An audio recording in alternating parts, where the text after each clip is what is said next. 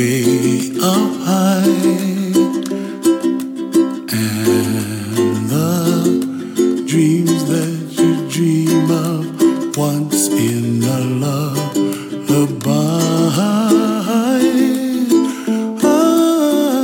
Oh, somewhere over the rainbow. Well, hiya, kids. Welcome to the weekend. This is Saturday. This is May the 15th, 2021. This is Bob Bro. This is the Old Time Radio podcast. And on weekends, we throw in, from time to time, it's becoming more often than not, an Old Time Radio grab bag. And so we're playing grab bag number 7 today. This is when I just go into my files and pull out shows that I normally don't listen to. In all honesty, some of these I may or may not have listened to, but I designate them for future playing, and so I grab them out and we play them. And these are shows that would not fit in our normal daily routine of comedy on Monday, a drama on Tuesday, mystery on Wednesday, and a Western on Thursday. And of course, we have an archive show on Sundays. But what we've got for you today is an episode of Hopalong Cassidy. Then we're going to have a Red Skelton show. We're going to follow that up with 20 questions. And then finally, we're going to end things up with an episode of Wanted. So it's a pretty good lineup. And from what I've listened to now, I don't cut the commercials on these. I don't make extensive notes. So we don't talk about the show before the show or after the show. We just play them on the grab bag, and that's exactly what we're going to do. So hang on, go over there and get comfortable. Maybe you're getting ready to get by the pool. Another couple weeks or so, and pools are going to be opening. Maybe you've got one in your backyard. Anyway, whatever you want to do to relax, just do it. It's the weekend. And enjoy these old-time radio shows from the old-time radio grab bag.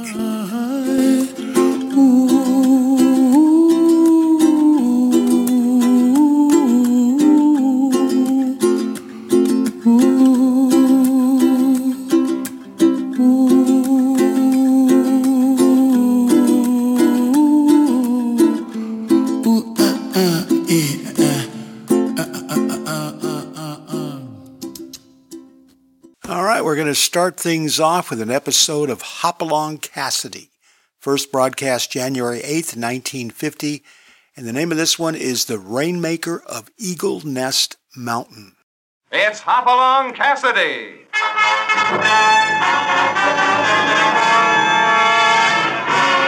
With action and suspense out of the Old West comes the most famous hero of them all, Hopalong Cassidy, starring William Boyd. Now here they are in the exciting story, The Rainmaker of Eagle Nest Mountain.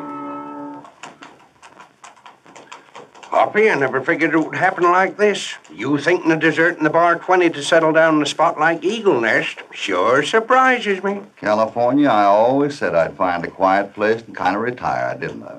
I got a hunch Eagle Nest is it. I'll bet it don't even show on the map. Of all the loco ideas I ever heard, this is it. Hoppy, maybe you ain't the man I thought you were. Maybe not. I always figured you'd die with your boots on, not out in the desert swatting flies. A man needs some peace and quiet once in a while. You know, a chance to sort of hibernate. It's bears what do that, not humans. Uh-oh. Look at this. A reward poster. Maybe Eagle Nest ain't so dead as I thought. $50 reward for Lou Jackson. See Sheriff at Eagle Nest. Cheapskate, Sheriff. If I was that Lou Jackson, I'd get plenty sore. Lumping me off at a price like that. Say, what do you say, Hoppy? Won't hurt to pick up a quick 50, huh? No, California. I just want to settle down. But, well... Hey, Hoppy, look over there in that bush. Another one of them reward posters. $100 for the capture of Bud Bloom. I'm not interested. But you sure can throw money away. Look at 2 more notices painted in them rocks. Must be plenty of trouble around here. Says $500 award for Griff Jessup. I told you I'm not interested. But gosh, Hoppy, that ain't alfalfa. Who's shooting at us? We ain't done nothing. Come from over toward that mountain. Maybe it's somebody shooting at a rabbit. I may have a funny pair of ears, but I ain't no rabbit. Hoppy, it's just natural for a man like you to want to clean out these parts. Well, either somebody's aim was awful bad or we aren't the target. Listen, I judge that must be the target coming up the trail now. Come on, let's get out of sight. There he goes. There he goes now. Are your eyes really that bad? Huh? That's no he, it's a she, and a very young she. Well, darn be dang. Why dagnab them dirty... California. Taking pot shots at a gal. Let's see if this'll tone them down a bit. Oh, she's out of range now, so you can relax. What do you say we get out of range then? We ain't got much cover here. You know, I don't like that shooting at a woman. Maybe we had better have a little talk with this advertising sheriff in Eagle Nest. Now you're talking like the old Hoppy. And I can use some of that reward money for a new pair of boots. Well, come on then.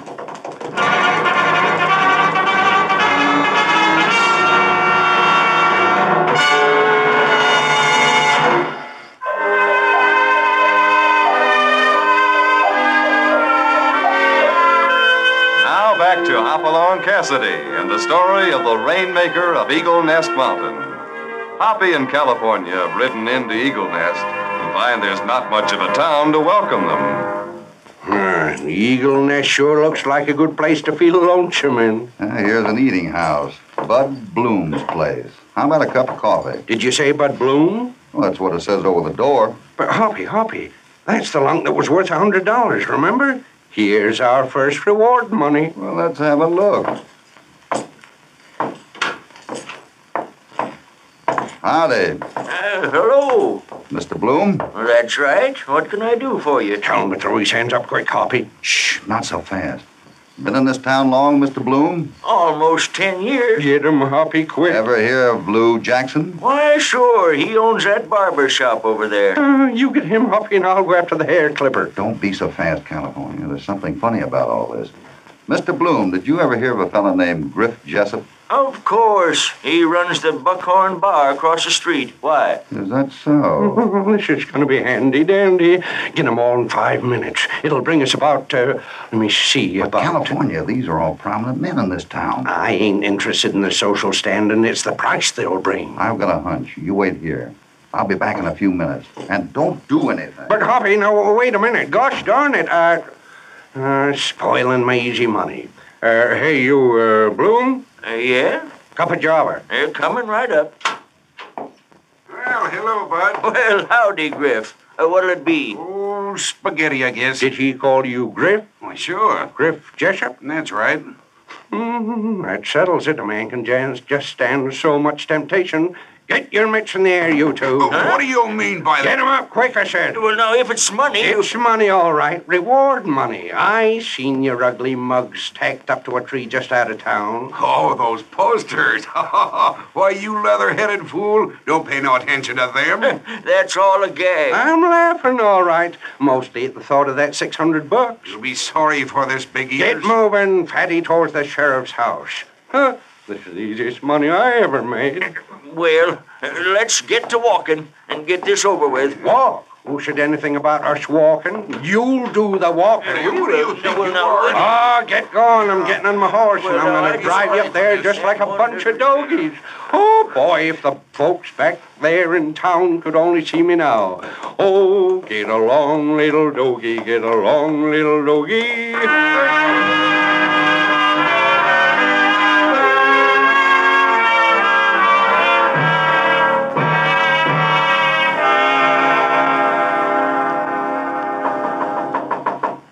Stop chomping around like that. I've seen wild horses better behave. I tell you, we ain't gonna forget this. No, me neither. Got a classy pair of boots, remember it by.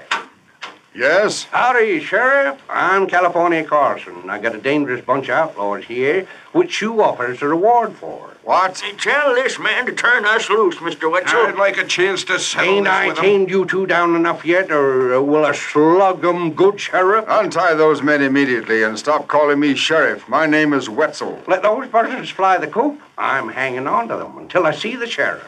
Then, if you ain't him... Now, this is ridiculous. And you're liable to have a long wait for the sheriff. He hasn't been home here in 2 months. What kind of screwy The sheriff has been working so consistently and constantly with his rain-making machine that he's grown quite eccentric. He can grow whatever he wants, as long as he gives me the reward. Oh, I've argued with you long enough, lout. Lout? This gun in my hand says you'd better turn your prisoners loose immediately. It's about time. Well, if this ain't that You'd better dog... do what the man says, California. Hoppy. I told you to leave it alone in the first place. But then reward posters. I've explained to your stupid friend 3 times that it's all a mistake.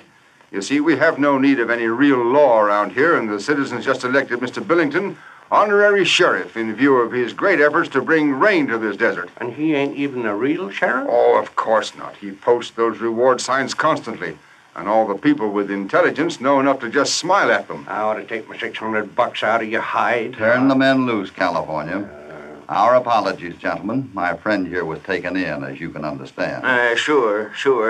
But just keep this bum out of my place. I'll put ant poison in his next cup of java. Incidentally, my name is Cassidy. And I'm Wetzel. I came here to work with Mr. Billington on his scientific experiment. I just rode down for supplies.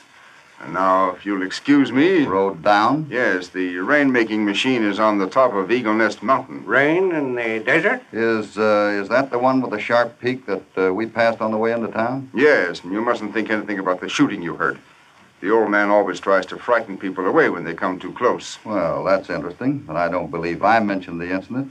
Did you tell Mr. Wetzel about the shots we heard, California? I ain't had a chance to tell him nothing. He's too busy doing me out my reward money. Well, it's just that he usually... What's the trouble? Oh, there's no trouble. Get on with your cooking. All right. How do you do, miss? I'm Hopalong Cassidy. Well, hello, Mr. Cassidy. This is a pleasure.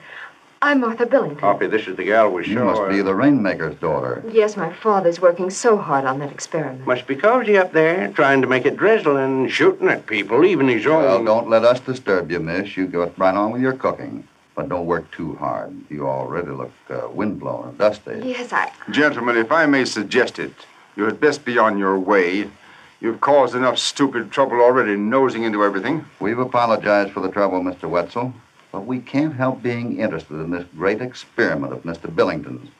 He certainly requires a lot of supplies, doesn't he? If you're referring to these kegs on the porch, they contain dynamite for the experiment. So you'd better not be around here lighting any matches unless you want to be blown out of town. Oh, I don't smoke. But you'd better be careful smoking that pipe that's sticking out of your pocket. Might blow your head off and make some people awfully happy. I warn you, Cassidy, if you persist in nosing around Eagle Nest Mountain, they'll take you out of here in a box. But I like it around here. Think I might start a little ranch once it commences to rain. I wish you would, Mr. Cassidy.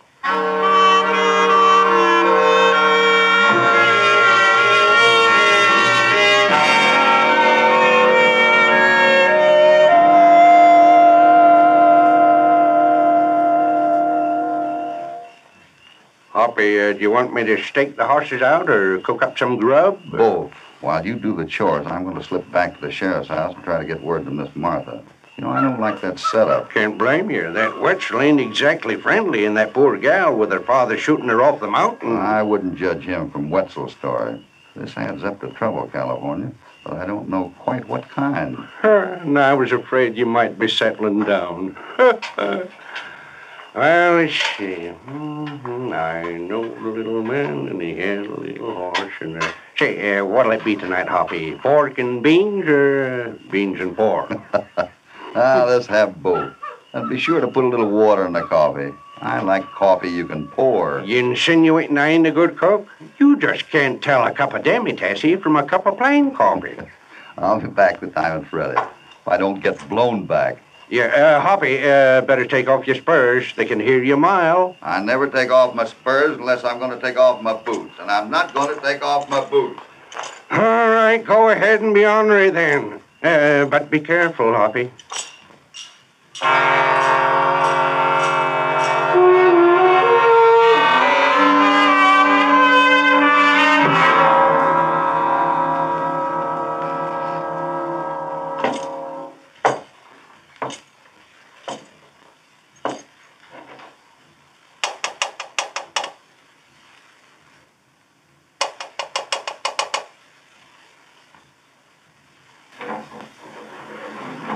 Who is it? Father? It's me, Cassidy. Oh, hello, Mr. Cassidy. I'm so glad you came back. I wanted to talk with you. That's what I figured. But don't tell me your father has to sneak around his own house. Oh, I don't know. He might. He hasn't been the same since Mr. Wetzel came here and offered to help him. Why, now my father stays up on that mountain day and night. Sometimes I get so desperate I try to get up to see him. And when you do, some mysterious shots are fired at you. Why, yes. How did you know? My friend and I are riding into town and saw that little foray this afternoon. Oh, Mr. Cassidy, they tried to tell me it's my father shooting at me. I just can't believe it. Don't believe it when it's Wetzel telling you. I won't stop until I get up to see him. Next time I'll try it at night. But that might be pretty dangerous. My father's always been a little preoccupied, and all the years of work he's put in on that rain machine have taxed him, but now he seems to be doing such terrible things. Like what, miss? Oh, those reward posters. Why, those men are his friends. And now every week or so there are more of them tacked up on the trail into town. Have you ever seen him tack them up? No, I guess he does it at night. And all the men make such light of it. They won't even take them down after he's posted them. What men? Oh, Mr. Wetzel's assistants. How many are there? 3, I think. He said they're metallurgical students.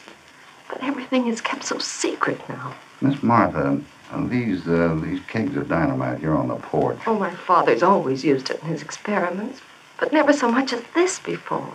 Well, there's nearly a wagon load stacked here now. They must be getting ready to do something terrible. I'm so afraid my father will get hurt. Do you mind if I have one of these kegs? Of course not. Please be careful. I never go near the stuff. It's all right. I've handled it before. Well, look at this. White gunpowder. Why, I didn't know that. Tastes good, too. Just as sweet as sugar. I wouldn't worry about any explosion with this stuff. But what's it all about? I have a hunch, Miss Martha, and if I'm right, California and I are going to have one sweet time tonight.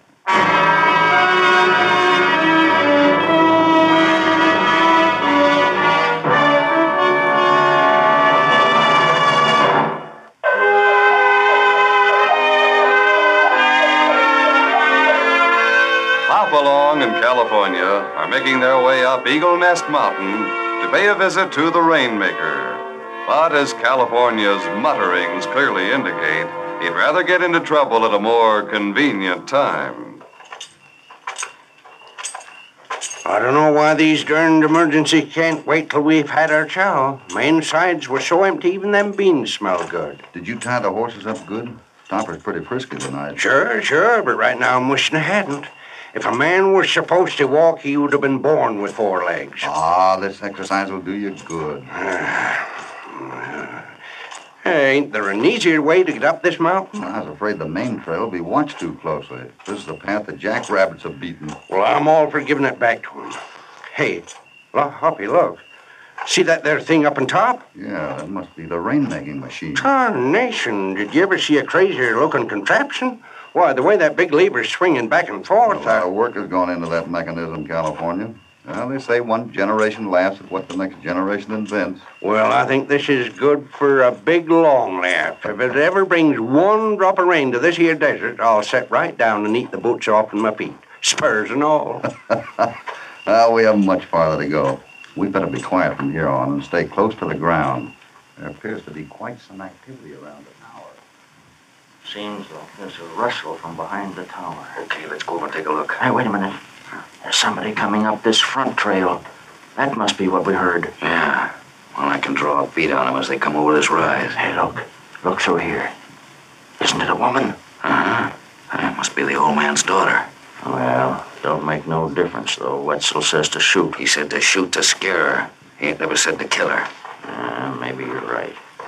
Let's wait for her right here. I can handle her. Hey, quiet now.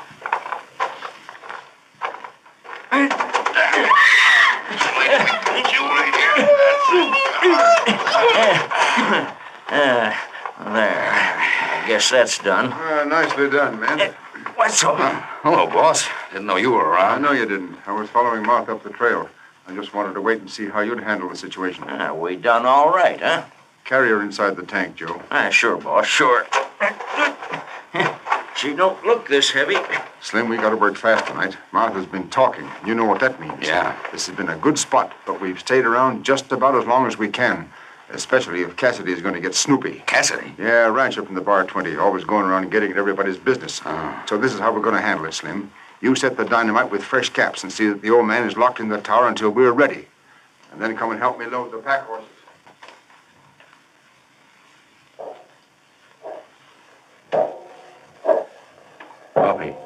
Bobby, you hear that? They've set some of the contraption in motion. Yeah, that wheel is moving. Looks like this means quick action or this whole mountain will blow up. We'd better separate. We had? You're not afraid, are you? No, I just wanted to be around to take care of you. I'll try to manage. Now, you go around behind the tower and see if you can find some back stairs that might not be guarded. I'm sure the old man must be up there. Then where'll I find you? I don't think you'll have any trouble. In a few minutes, I have a hunch it'll be easy to find where I am. Oh, gosh, I hope that contraption don't go off while we're up here in the mountain, because then it might start to rain and me without my overshoes. Well, you can always take off your hat and soak your head. Looks like we've been spotted. Keep down. I'd feel a lot better if we stuck together. It's just dark enough to show these boys how to play the old Indian game.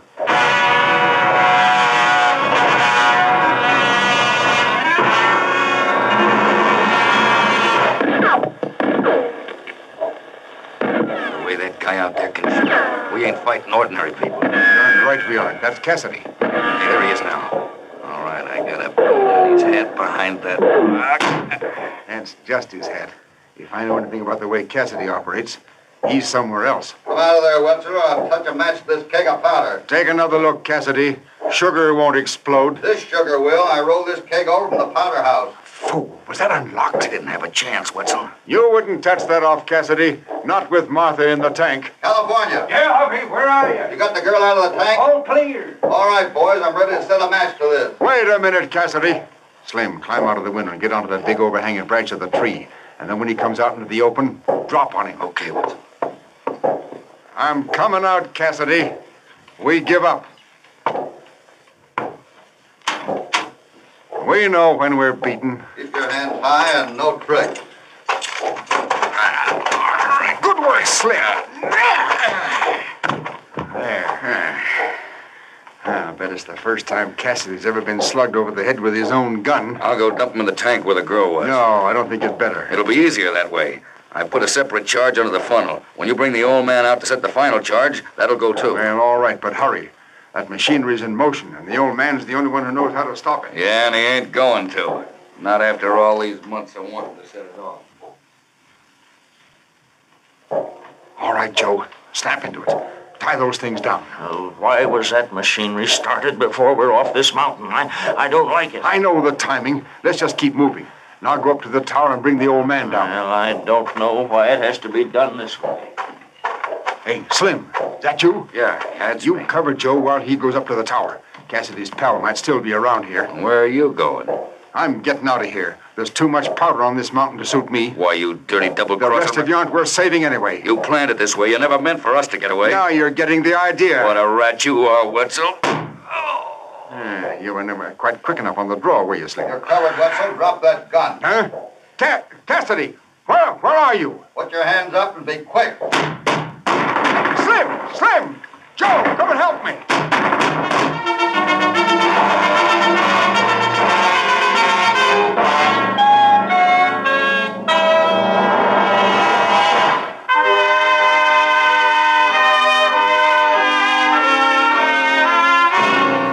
High up on Eagle Nest Mountain, the Rainmaker's giant machinery ticks closer to that uncertain moment of explosion. You up there on that tower. I got you covered. I give up. Don't shoot. I'll keep a beat on you till you get Mr. Billington safely down that ladder. I'm coming. Don't shoot. Hubby, is that you? Yeah, I told you I'd make enough noise so you could find me. Yeah, but where was you for the last 15 minutes? Taking a nap. See how bad Slim's hurt. Looks like he's just winged. Bring him over here and I'll introduce you. What? Well, all right, Hubby. How are you, Slim? Oh, I guess I'm all right, Mr. Cassidy. You had me worried for a few minutes. Say, what is this? This, California, is Mr. Slim Davies, U.S. Deputy Marshal, under whom I've been working. You mean you knew all the time about this? We came up here to get in trouble? We came here to stop illegal liquor traffic. And as I suspected, those reward posters were code signals to the runners. Well, doggone, fooling me that you was coming up here to settle down. Oh, Mr. Cassidy, you're not hurt. I'm so thankful. You'll be more thankful to see someone else. Look who's coming down that ladder. Father! Come on over here, Mr. Billington. And you, Joe, up with your hands and no tricks. I give up, Cassidy. Oh, Father. Martha, did you come up to see the climax to all my years of work? Tonight I will see success. My esteemed colleague has just informed me that everything is in readiness. But what do you mean? The machinery is already in motion, Martha. There's no choice but to go through with it. I must get to the control room quickly. When the giant wheel reaches the top, the great moment will be at hand. Mr. Cassidy, isn't there great danger? Not if you get over beyond that bridge. But for my father in that control room. I don't know. All through the ages, man has sought a way to make it rain. No one has worked any harder than I have. And in a few seconds, the world will have the greatest gift science can give it, rain. I'll go in the control room with you, Mr. Billington, if you like. Delighted, my friend. But There's a lot of dynamite around here. It's such a risk, Mr. Cassidy. Hurry up. The rest of you get back. Right in here, Mr. Cassidy. Now, close that door tightly. Well, I don't believe I have a match. Here's one. With the touch of this match, civilization will acclaim.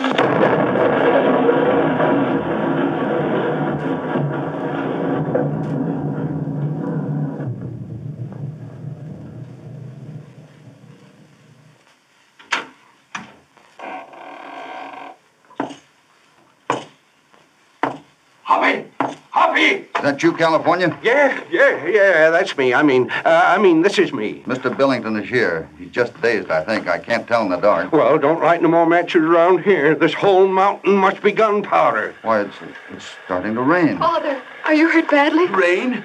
Did somebody say rain? Why, Jiminy, it is starting to sprinkle. I can hear the drops hitting my hat. Do you feel all right, Father? Feel all right? Well, I'm the happiest man in the world. Can't you hear what these men are saying? It's starting to rain. I've done it. My machine works. Do you hear me? I can make it rain. Can we help you down the trail, Miss Billington? Well, I don't think they better try to walk, Hoppy. Well, maybe not. California and I'll go ahead and send horses back for you. Oh, that'll be fine. Meanwhile, I think Father will enjoy just staying right here and feeling the rain on him. Yes, Martha. What about you, Slim? I'm all right, Mr. Cassidy. Well, you certainly helped us clean up a bad case tonight. I'll take charge of our prison. It's still raining, isn't it? Yes, Mr. Billington. It's really raining. Oh, I'm so thankful. So thankful. Well, Rain. we better be saying goodbye now. Goodbye, Mr. Well, Cassidy. go on, hop along. Come on, California. Let's get going. Say, Hoppy, Yeah? wasn't there clouds gathering overhead this afternoon? Yes? Then it ain't necessarily the rain machine that started this. No? But, on the other hand, it could be. Yes? Well, what do you think? I think we'd better get back to the Bar 20 before you decide to make a rain machine.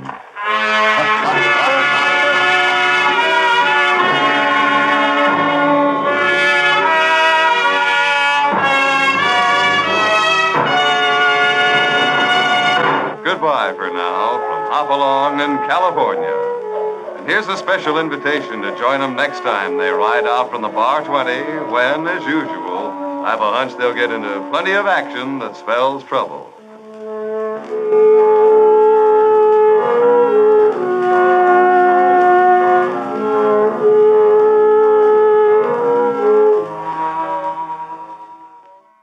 That was Hopalong Cassidy from January 8th, 1950, the Rainmaker of Eagle Nest Mountain. Now coming up, we have an episode of The Red Skelton Show, first heard on October 9th, 1949, and the name of this one was The Barbecue. Well, here I am. Well, Tide presents Red Skelton. This must be the place. I just hope they don't present them to me, though.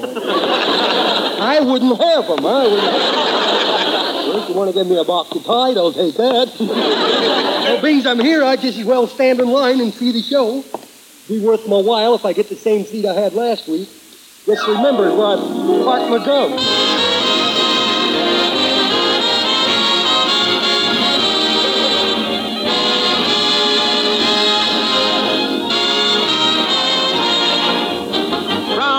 with the Red Skelton program, brought to you by Procter & Gamble's amazing new discovery for your whole family's wars, Tide.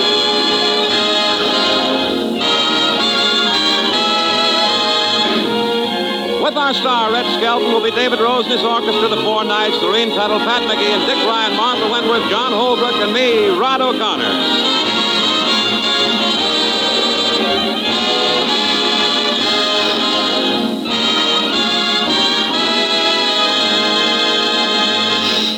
Busy and nervous at his home, we find MGM's problem kid busy with plans for a barbecue party, Red Barber.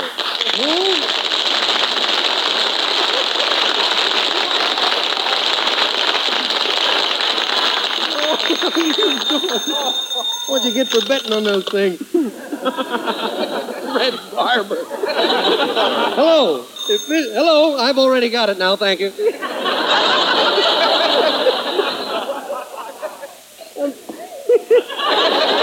If it's an insurance man, you've got the wrong number, and if it's a poll taker, I don't want any. I've been taken. I'm sorry, sponsors kid or no sponsors kid, that 8-year-old writer has got to go.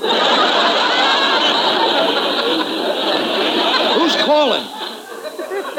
Well, Red, it's me, Rod O'Connor. Oh, well, what's new, Tubby? Can you loan me $50? Nothing new, huh? I'm glad you called. Hey, I got a joke. Did you hear about the little kid in Australia that got a new boomerang for his birthday? And he went nuts trying to throw the old one away?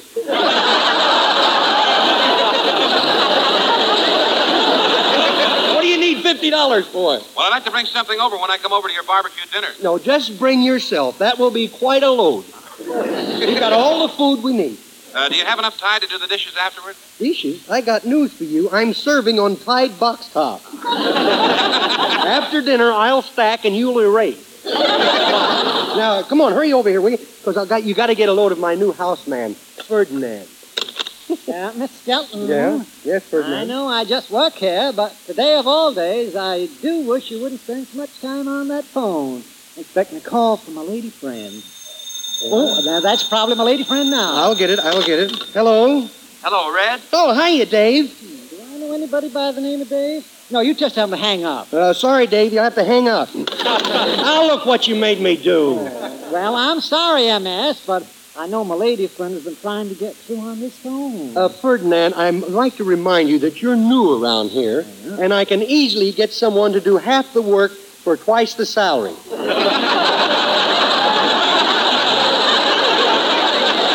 Well, that ain't what it says, but it will have to do.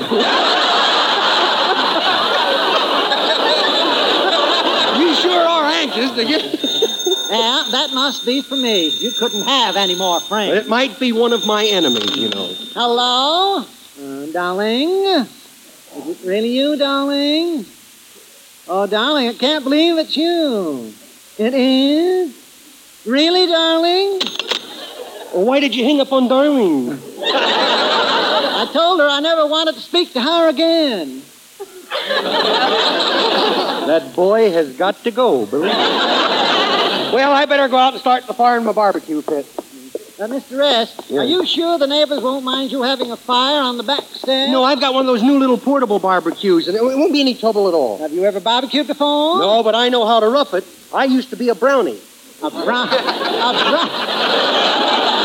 Yeah, I had curls until I was 10 years old. I'll never forget when I cut those curls off, the expression on that little boy's face that used to buy me milkshake. I was a scout, though. An eagle? No, I was more of an old crow. Say, has Joe's Jet Market delivered the meat yet? No, the market said you ordered such cheap grade of hamburger they couldn't deliver. Oh, they're getting awful high-hat lately. The last time I bought meatballs, they wouldn't even wrap them up. I had to bounce them home. Well, I'll get the fire going. Let me know when the meat arrives, will you? Yeah. Now, let's see. What it says, whistle here. Well, let's see now. I'll take this bag of charcoal and empty it in a little old barbecue. Now we'll take some newspapers and start the fire. I'm all ready to light it. Just take a match and strike it on the sole of my shoe. Ow! I forgot I was barefooted. Who's coming? Skelton. What you doing? Rest, you see who I do? Yeah, it's that Mr. Bragg, the guy that thinks that he knows it all. Why does he have to keep poking his nose in my business? Hiya, Mr. Bragg. Gonna have a barbecue, eh? No, I'm going to give myself a king-size hot foot. I've done a lot of barbecuing in my day, and I may say that this is not the way I do it. I was afraid it wasn't. But I'd like to do it my own way, if you don't mind. Go right ahead. Yeah. I'm not gonna bother you. Yeah, I know how to light a fire. All you do is strike the match and light the papers. What's wrong? Papers are rolled up too tight. There. Now, if it's all right with you, I will light my fire. I'm only standing here minding my own business. Yeah, well, I hope so. Do me a favor. Turn blue. Oh, here's the match. Well, here's one. Here. Now stand back while I light the papers. Now what?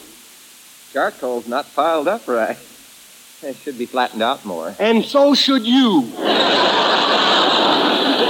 Here, I'll just flatten it out. There. Now, if you don't mind, I will light my fire. I suppose I'm using the wrong kind of matches now? Not at all. But first you ought to sprinkle a little water on the charcoal to get some of the dust off it so it won't smoke so much. Oh, all right. Yeah. You go ahead. You do it. Do it your own way. There's a bucket of water. Just help yourself, White. If you insist. Now watch an old barbecuer go to work. Take a bucket of water, pour a little on the charcoal.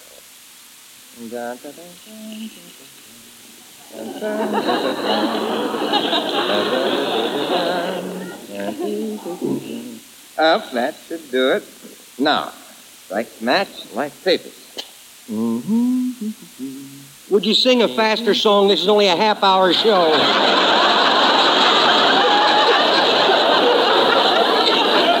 Well, it's awfully funny. What? Doesn't want to light. Let's try another match. Something go wrong, Mr. Bragg? Oh, no. Just needs a little more oxygen. Now, try it again. The papers don't seem to want to burn, do they, Mr. Bragg? No wonder. You got the papers too wet. Well, I can't do anything to help you there, brother. I knew you didn't know what you were doing in the first place.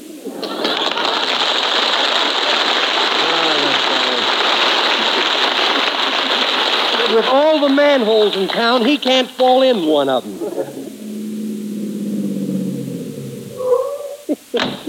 Hiya, Skelton. Hey, Red, you look like you're running a temperature. What's wrong? Oh, it's that Mr. Bragg again. He just fixed my charcoal so it won't burn. Here, start drying the charcoal with this towel, will you? I'll hang the newspapers on the line. Say, this charcoal is awful black. Have you ever tried using you-know-what on it? No, and don't you try either. All you ever think about is hide. Oh, hey, there's the 4 Nights. Hiya, fellas. Hiya, Red. Here's the meat you ordered. How come you're delivering meat? Well, we stopped by the meat place, and the man asked us to bring it over. Well, thanks. I didn't think you were going to get here with it. Hey, I might need a little entertainment for the barbecue. How about singing The Lucky Old Sun, huh?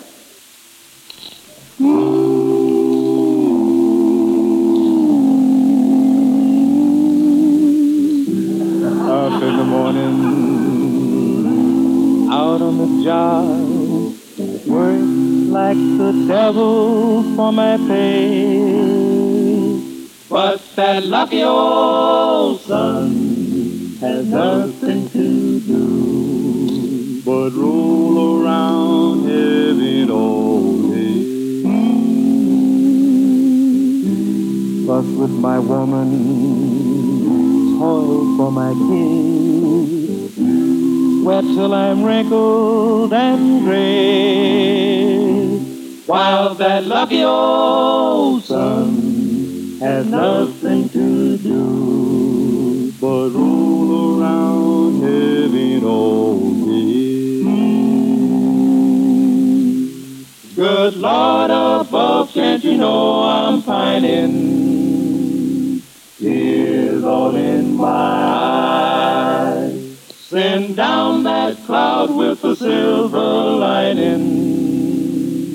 Lift me to paradise.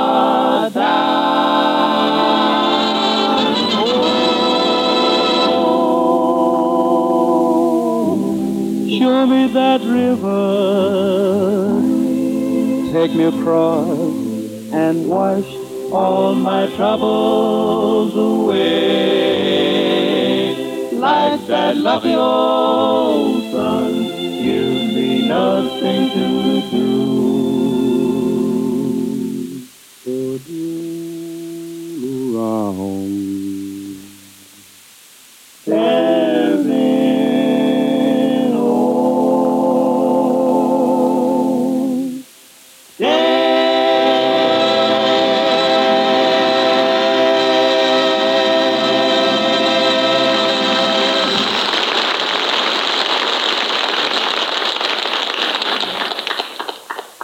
Did you know Procter & Gamble's Tide has become the largest selling wash day product in America? The explanation is very simple.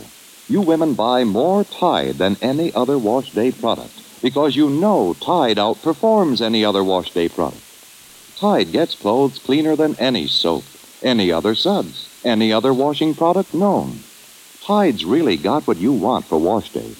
You see, Tide, unlike soap, removes both dirt and soap film, too.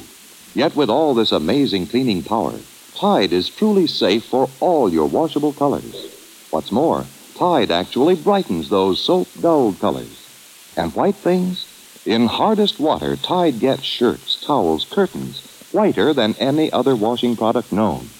And Tide, but then I'm not telling most of you women anything you don't know. After all, you're buying more Tide than any other wash day product in America. You know that no soap, no other suds, no other washing product known will get your clothes as clean as Tide. Tide is dirt out. Tide gets clothes cleaner than all of them. T-I-D-E, Tide. Well, is that charcoal dry yet, Rod? Yeah, I think it's dry enough to burn. Yeah. Uh-oh. Look who's weaving up here. He's your friend. Talk to him. I don't want any part of him. Yeah, he looks like they took the bar away and he's still leaning. Hey, fella. Hey, fat boy. Fat boy. Oh, it's Willie Lump Lump. But what do you want? Huh? What do you want? Oh, let's not get nosy, boy. Get lost. I got news for you. I am lost. Well, where have you been, Fumie? I've been out to Santa Anita racetrack. I lost my shirt.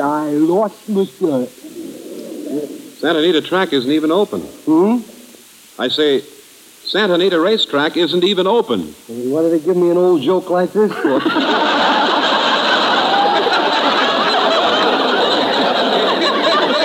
You mean it ain't open? No wonder there wasn't many people out there. Willie, the horses aren't running at Santa Anita. So how could you lose your shirt? I ain't giving away any betting secrets to you. Because you don't look right to me. You just don't look right. I've seen a lot of people in my day, but believe me, you just don't. Giving no much betting secrets away. Do you live around here? Yeah, you see that apartment house next door? I see that wing in the back? Yeah. Well, I live in the apartment on the top floor with my wife, her mother, and her mother's mother, and her mother's mother's mother's mother, and her mother. Mother's Day around our place means something. I got one old mother up there that's old enough to be her own mother. A brilliant line in it, huh? I'll see you later. Hey, Red, you can come out now. He's gone. Hey, that guy better lay off of that stuff. He's getting a pinch bottle head. Here, Rod, I found some more newspapers, and a can of lighter fluid might help the fire to get started. Okay, I'll light the fire this time. Yeah. Hey, here's the meat, Rod. How does it look? Oh, boy, look at all that lovely gristle. Suet, my boy, it's suet. Will it stand up in court? Hey, the charcoal's burning now. Hey, look at that smoke. Uh-oh, it's going right into Mrs. Fussy's window. Fine, that'll give her something to complain about. Mr. Skelton! Uh-oh. Mr. Skelton! Yeah, we've smoked her out. Here she comes. Mr. Skelton, I had a hunch you were a firebug. But Miss Fussy... Look. Mr. Skelton, I don't have to take that kind of talk from you. You realize that smoke is going right into my kitchen window, and my canary's inhaling it, and he's too young to smoke. I hope his T-zone is swollen. What are you staring at? Now that I've lowered my pride and spoken to you about that alarm clock of yours, it wakes me up every morning. Well, it didn't go off this morning. That's just it. Your alarm clock didn't go off. I overslept, and it loused up my whole day. But Oh, you're a shifty one, ain't you? Look, Miss Fussy, why do we always have to be arguing? Would you rather we didn't argue? Yes, I would. Oh, so now you want to take away the only pleasure I get out of life. Well, What are neighbors for if you can't argue with them? Answer me that, corn pone. Well, I thought that's what you'd say. Oh, how narrow-minded can you get? Look, I'm not. Matter of fact, we're going to have a barbecue dinner tonight, and I thought you'd like to join us. You know I'm allergic to barbecued food.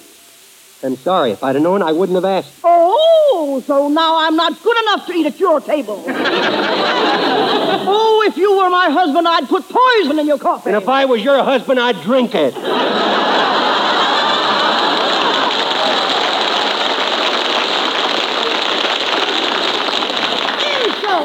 Insults. Wait till John L. Lewis organizes the neighborhood, and I'll blackball you. I'll throw coal at you. I'll bat you over the head.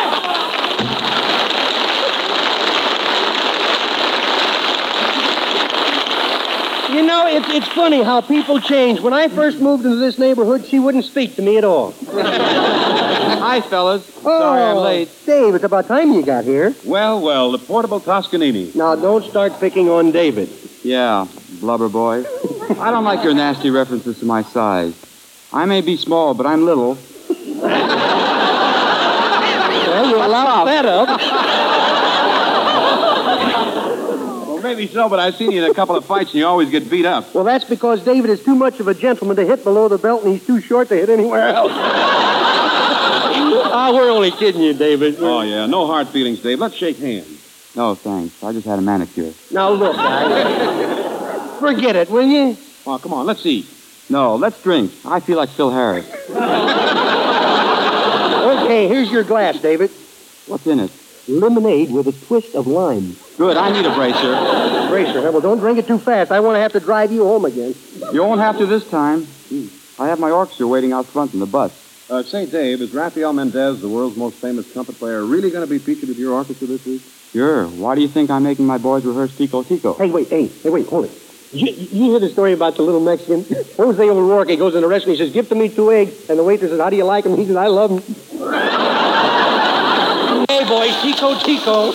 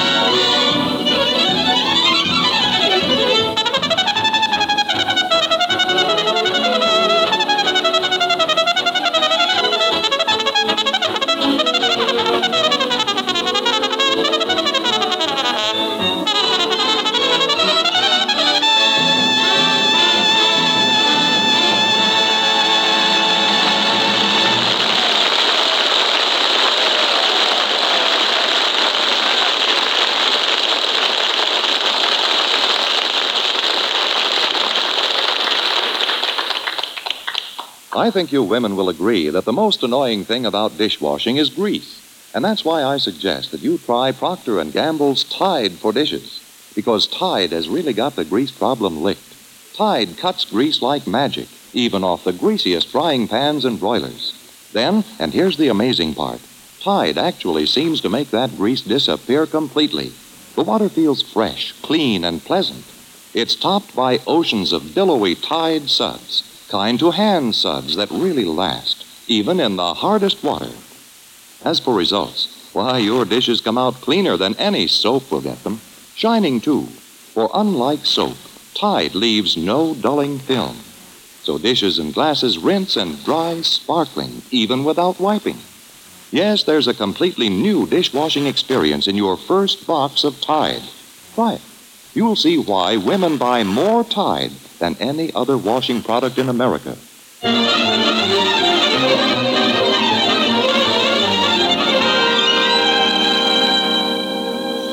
Shorter every week, don't you?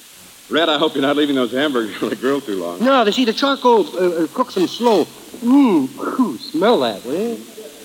Are you sure you know what you're doing? Oh, sure. Hamburgers are getting blacker and smaller by the second. Well, see, that's the secret. Now, give me the salt. Now, give me that garlic salt there. Now, give me the pepper. Now, give me just that hunk of garlic.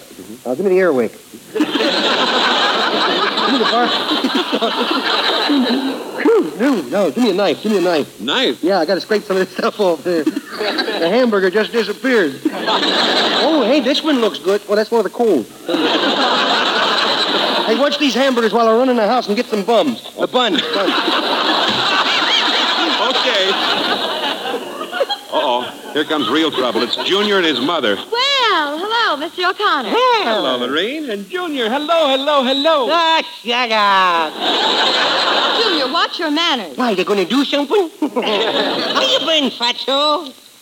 Why do you always call me Fatso? I calls him the way I sees him. What's cooking, Blubber Boy? What's cooking? Oh, we're barbecuing some hamburgers. Oh, hamburgers. You mean that meat that had a nervous breakdown? Oh, that's good. I think I had one. Junior, keep your hands to yourself. What do you mean? Oh, you hit me. You broke me wrist. You broke me with a wrist. You broke me wrist. I did not break your wrist. Then how come I can dangle it in 5 different directions? I just hope that my handcuffs will still fit when you put me to bed at night. That's all. Junior, that's enough.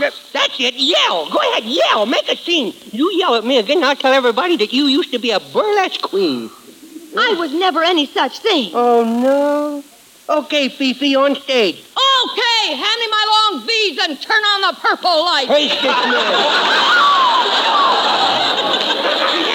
Well, you know, Lorraine, I'll bet Junior really doesn't mean to do anything wrong. Yeah, you got yourself a bet. I'll break you, bud. I'll break you. I don't know how you get that way. You certainly didn't get that mean streak from me, and you didn't get it from your father. Well, that just goes to prove that I can do something on my own. No. Like that. Oh! I just touched one of them hot hamburgers, and I burned my little fingers. That's a good boy. How was your vacation last summer, Lorraine? Oh, wonderful. Did you take Junior with you? She said it was wonderful, didn't she? Of course I wasn't alone. We put Junior in a summer camp. Yeah, I did a 6-week hitch up there. I spent the last 2 weeks in solitary confinement. Hey, did you ever go riding in a rubber boat out in the water and have a little boy sitting up at the end of the boat like a little angel, you know? And then you fall off to sleep, and then he spot a jackknife on your side of your hip, and boom, down you go. You know, Rod, I took lovely pictures at Carmel of John Nesbitt and Henry Miller. Would you like to come over and see them? It'll only take a second. Well, I've got to keep an eye on the barbecue. Oh, Junior will watch it. Come on, Rod. Well, the stage is set. Now, I could just stand here and watch the barbecue like a good little kid, but life is too short, you know. Oh, that fire ain't doing too well either. Just got a little widow glow, no flames. What's this little can here? Looks like that stuff me pop fills his lighter with. Well, we just pour some of this on the coals and kind of perk that fire up a little. Ooh, boy, look at that flame. Ooh, it's too hot to pour any more on, so I just tossed the can into the fire. Wow! Boy, what a fire! What a fire! Boy, it's getting out of control. I better blow on it and put it out. I gotta lay off of them chocolate cigarettes. I'm losing it. Well, I don't see how candy cigarettes could hurt me. I never inhaled, you know. Oh, goodness, that fire is really out of hand.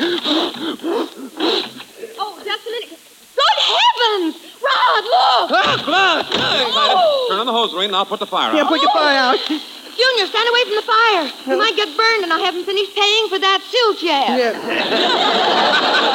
the water off, Elaine. The fire's out. Boy, you better put them hamburgers through the ringer. They look awful soggy to me. You come with me, young man. I'm going to put you through the ringer. No, I was only an innocent bystander. Then how did that fire start? Look, I found this can of lighter fluid in the charcoal. You big fat stool pigeon. Just for that, young man, you're going to pay with the biggest spanking you've ever gotten. Oh, no. Let go of me here now. Let go of me here. Now, come on. You're going to spank me. You're going to pay me for what I've just done. Could I pay? Don't hit me. I'm an innocent bystander, I tell you. An innocent bystander. I will be a bystander, because when she gets through with me, I won't be able to sit down. I don't...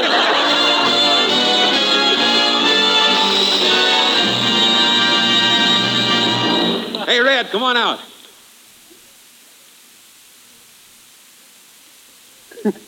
Thanks for being with us, and so until next Sunday. This is Red Skelton saying thanks. Believe me, we'll rehearse next week. Red Skelton saying thanks for listening, and thanks for buying more and more of that Wash Day Miracle Tide. Tide is dirt out, T-I-D-E, Tide. Invest in a sure thing. It's good sense to support Red Feather Services. Give through your community chest and join us again next Sunday for the Red Skelton Show. Red Skelton is heard in this program through the courtesy of Metro Goldwyn Mayer. Ah, that boy has got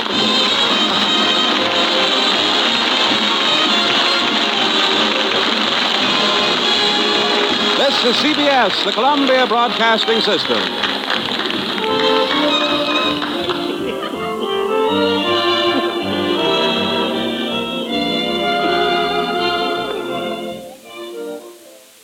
And that was The Red Skelton Show, originally broadcast October 9th, 1949, The Barbecue. Let's have a little game show action, huh? Here's an episode of 20 Questions that was first aired on June 22nd in 1946. Is it animal or mineral? Is it a living American man? Could I hear it at the opera? Is it as big as a bowling ball? Would it match one of Crosby's shirts? Yes, everyone is playing 20 questions. And here's Bill Slater. Thank you, and hello, everyone. Welcome to 20 Questions. And here's how you play the game with us. You listeners send in subjects our questioners try to discover in 20 questions or fewer. If your subject is used, you win a year's subscription to Pageant Magazine free. And if your subject can't be named within 20 questions, you get the magazine free the rest of your life, plus a grand surprise prize. In case of duplication or similarity, the decision of our judges will be final, and all entries become our property. A mystery voice off stage in a soundproof booth will tell you all at home what the subject is, while our studio guests here will know from a board that they alone can see. In other words, everybody will be in on the secret except our 5 eager questioners. And reading from left to right, our questioners are Fred Vandeventer, well-known New York newscaster, Florence Renard, musician and teacher, Bobby McGuire, amazing 14-year-old schoolboy, Herb Palazzi, radio and motion picture producer, and our special guest tonight is one of America's favorite screen and stage stars, Mr. Francis Lederer.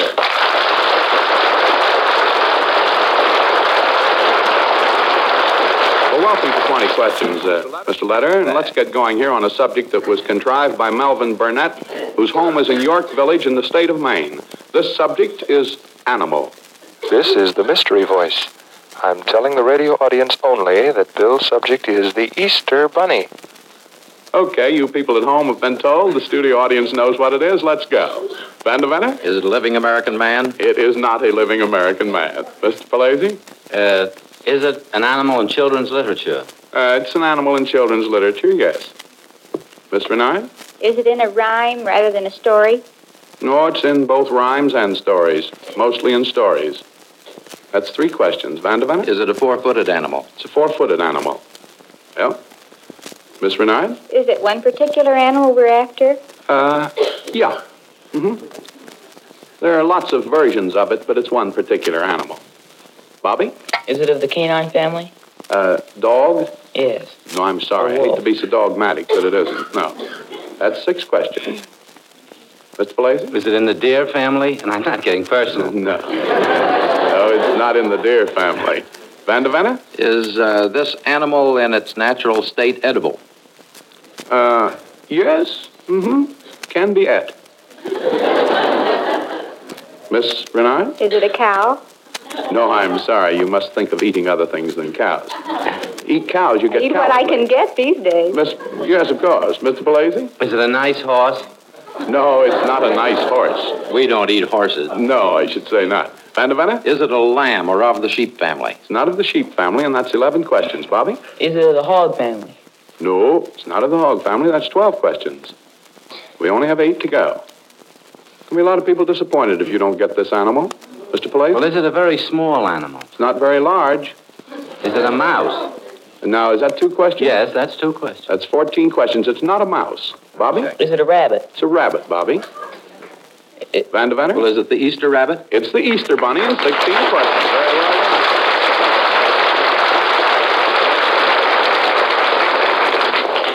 Well, let's see if Mrs. Inez Sheeran of Burlington, Massachusetts can stump you all. She's thought up one that's mineral.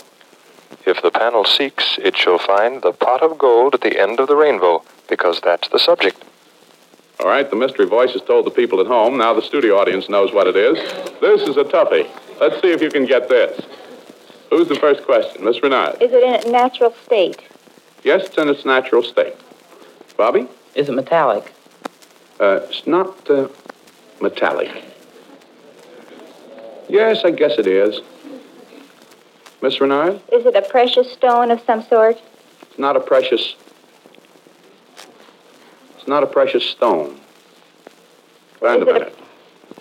You want to go again, Miss Is Renard? it a precious metal, then? It's a precious metal. Is it gold? It's gold, Miss Renard. Is it real gold? I've never been there, but that's what they tell me. Mr. Vandervenna? Is it fictional? It's mentioned in fiction quite often. A certain gold. Mr. Letter? Is it? Does it appear as a part in an opera of Wagner?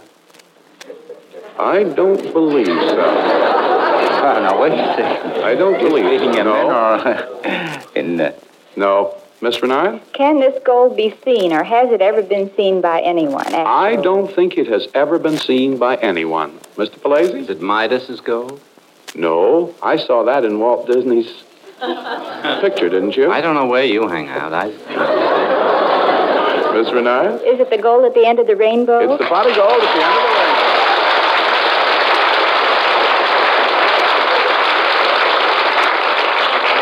Well, you turned me back on that one. Let's see what you can do with one thought up by Miss Catherine Parker, whose home is in New York City. This, too, is animal. Bill Slater happens to be thinking of a motion picture actress, Anne Rutherford. All right, the mystery voice has told them at home. Everybody knows. Now, here's Miss Renard after it. Is it a living American woman? It is a living American woman. She got 3 questions in one. Now, Mr. Letter, I want you to look sharp on this one. Who has the second question? Vandervenna? Is this woman in any way connected with the government? No. Might be a more pleasant government if she were, but she isn't. Mr. Letter? Is she an actress? She's an actress. Bobby? Is she in the movies? She's in the movies, Bobby. Bobby? Other than being just a stray star, would she be connected with any series of pictures? Yes, she was connected with one series of pictures. Vandervenna? Is she an elderly actress? Why, Fred, no. Indeed, no. Did she ever play with Mr. Lederer? I mean, on the screen.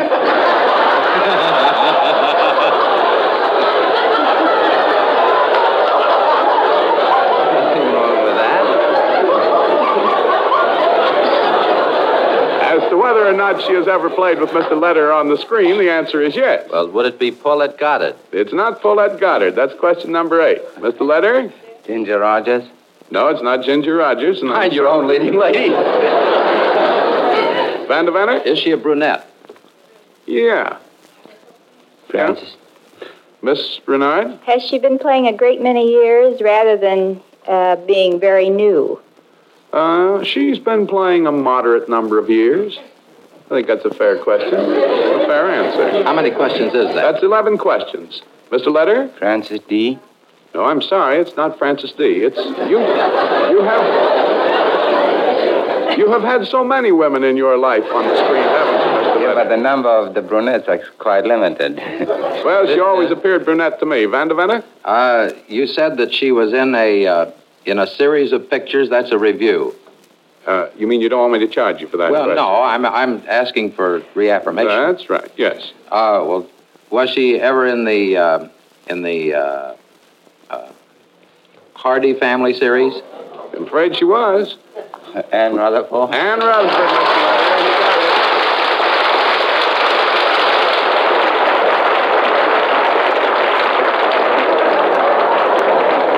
And Mr. How do you Letter. like that? He can't remember playing with Ann Rutherford. Imagine it. No, that only happened to He's me. been living on a rich diet, Mr. Lacy. Yes. But ordinary. I hope you'll not have too much explaining to do to Miss Rutherford about all those other names you mentioned ahead of hers when you go back to Hollywood. Well, now that they got Ann Rutherford in 14 questions and only had to go 16 questions to get the pot of gold at the end of the rainbow, let's try this subject here. Mrs. Roy Scaggins, whose home is in Rock Island in Illinois, thought this one up, and this one's mineral. The panel can't hear me as I tell you that the subject is Jesse James Revolver. You're doing pretty well tonight. This is a little bit harder. Bobby. You said this is mineral? This is mineral. Is it metallic? It's metallic. Is it manufactured? It's manufactured. Van? Does it have any moving parts? Yes, it's got one moving part, a couple of them. Miss Renard? I always have to ask this. Is it a class question or a specific article? It's a specific one you're after this time. Bobby? Is this a musical instrument? No, it doesn't play good music at all. Not a musical instrument. Vandervenner? Is it most famous because of the person who owns it? That's right. Bobby? Is this person living? No. Van? Was he a man? Yes. Miss Renard? Was he fictional? He actually existed. That's 10 questions. Mr. Blasey? Was he an inventor or scientist? No, not that. Mr. Vandervenner? Was he an American? Yes. It's 12 questions. No, Bobby? Was he a statesman? No, he was scarcely a statesman. Mr. Leather? Is it a car? No, the object's not a car. No, that's 14 now. Mr. Blasey? Well, did he use it in the sport world? Indoor sports included. No, you don't consider what he used it for sports. Bobby? Was this some sort of a weapon? It was a weapon, Bobby. Was it a gun? It was a gun, Bobby. That's 17 questions. We have 3 to go. Miss Renard? Was it a cowboy's gun? No, he was not a cowboy. Not best known as a cowboy. Bobby? Was he a gangster? He was an outlaw, Bobby. Jesse James? Jesse James on question number 20.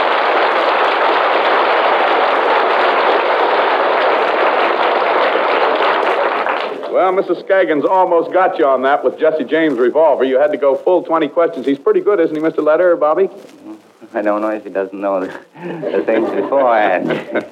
He surprises me. He surprises me, too. Well, now let's take this one sent by Ralph Ebright, whose home is in Columbus, Ohio, and let's let the people at home play on this one, too. Let's not tip them off. Let's see if they can get it in as many questions as it takes our questioners here. This subject is mineral. The studio audience knows what it is. Now let's see what kind of a record you can set on this. This is mineral. Vandervenner. Is it manufactured? Not manufactured. Bobby? Is it metallic? No. Mr. Blaze? Was it connected with a famous person? No. No. Last question. Miss Renard? Is it stone? It's stone. Is it in Five its questions. natural state? It's in its natural state. Vandervenner? Is it in the United States? No, it's not. Mr. Blazer? Is it in Ireland? No, it's not in Ireland. Maybe you were thinking of the Blarney Stone, your old friend. Mr. Letter? Is it a building? Sir? Is it used as a building material? This particular one is not used as a building material, no. It's made of something that could be used as a building material, Mr. Letter. Bobby? Does this stone exist? Oh, sure, it exists. That's 10 questions. Vandervan? Is it in Europe? It's in Europe. Bobby? Is it in England? No, or it's the not in British England. Isles? No. No. Well, that's 13 questions coming up now. This is number 13, just about to be asked. Miss Renard? Is it all stone, or could there be something else mixed in with it? No, what I have in mind and what is generally designated by the phrase I have in mind, which I bet you wish you could read, is all stone. It's the Rock of Gibraltar? It's the Rock of Gibraltar. Very well done.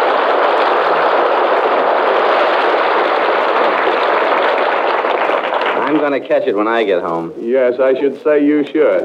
Mr. Vandervenner? Just for the record, I concede that it is the Rock of Gibraltar without question. But of course, there are manufactured fortifications and even a city right on the rock. Yes, but the rock wasn't manufactured, at least not by any of us mortals. Who do you think your insurance Well, this is a metropolitan audience. Now, here's question number 6 coming up. And I'd like you people at home to write in and tell us how many questions it took you to get it. It took our experts here exactly 14 questions to get the Rock of Gibraltar. And incidentally, if you've got some at home, some subjects in your mind, why not write to us and send them in and see if we can stump these pretty smart people who haven't been stumped yet tonight, but I think the time is coming. Here is subject number 6. Joan Norton, who incidentally is a member of the English class at Chevenet Academy at Highland Mills, New York, and the whole class sent us in subjects. And so let's see if this Academy class of kids can stump you people. This subject is vegetable and mineral. This is the mystery voice once more. The subject is the place where the shot was fired that was heard round the world. The bridge at Concord. All right. Everybody, the people at home and the people in the studio know what it is. Everybody but you. And this is a toughie. Mr. Palazzi. Well, since it came from a class, is it a class question? No, it's a specific thing we're after. Bobby? Is it manufactured? Yes. Vandervenner? Is it liquid? No, it's not liquid. Miss Renard? Is it fictional? It's real. But it's been written about. Bobby? Is it a structure? It's a structure. It's 5 questions. Bobby again. Does it exist? It exists. Vandervenner? Is it in the United States? It's in the United States. Bobby again. Is it in or near the Atlantic seaboard? It's not far from the Atlantic seaboard. That's 8 questions. Miss Renard? Is it in the state of New York? Not in New York State. Bobby? Is it in Pennsylvania? No, it's not in Pennsylvania. 10 questions. Mr. Palazzi? Is it in New England? It's in New England. Is it the Plymouth Rock? No, it's not the Plymouth Rock. That's 12 questions.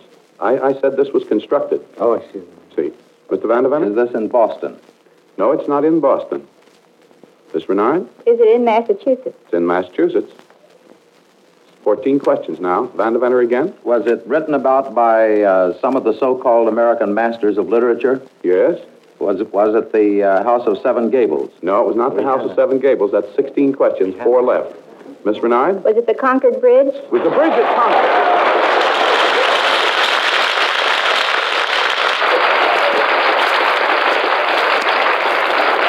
That was my ace. Now, how in the world did you get that, Miss Renard? Well, you'd be surprised if I told you. Well, surprise me. I was reading that poem yesterday by the rude bridge that arched the flood, Blood? you know? That's right. Well, it was in my mind. Yes, well, it's good for you, but tough for the girls up at Chevenet Academy that you were reading yesterday. Wish I had a mind. Yes, don't we all? I was reading the wrong thing, I guess. You seem to be doing very well. And now let's try subject number 7. I'm going to catch you people on this. I bet you don't see through this one. Fred Miller of LeMay, Missouri thought this up. And this is, I should say, usually mineral. The subject, believe it or not, is a keyhole. All right. Everybody's been told. Now let's see you get this one. Vandervenner. Is this a class question? This is a class question. I want you to find any one of a number of these things. Vandervenner again. Is it usable by man? Oh, sure. Very usable in a lot of ways by man. You know, when we ask those silly questions, I'm just dying to know why people laugh. You'll find out, but I don't think in 20 questions. Bobby? It's an ornamental. It's not particularly ornamental. It's much more useful than ornamental. Vandervenner? Is it metallic? Ordinarily. Ordinarily. Van? Is it ordinarily used in the home? Yes, they have them in every home. How they're used in every home, I'm not going to comment on. But they have them in every home. Miss Renard? Does it have moving parts? Not this thing itself. No, I wouldn't say so. Vandervenner? Is it normally to be found in the kitchen? Oh, I guess they have them in the kitchen. They're not as interesting there as they are other places.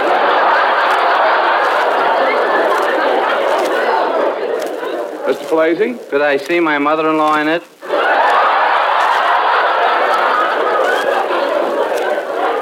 Well, I don't know your mode of life. I rather hope not.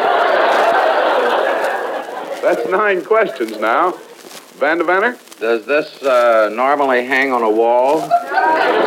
No, it doesn't normally hang on a wall. That's 9 questions. Mr. Letter? Is it an article that's needed for hygiene? No. And after you...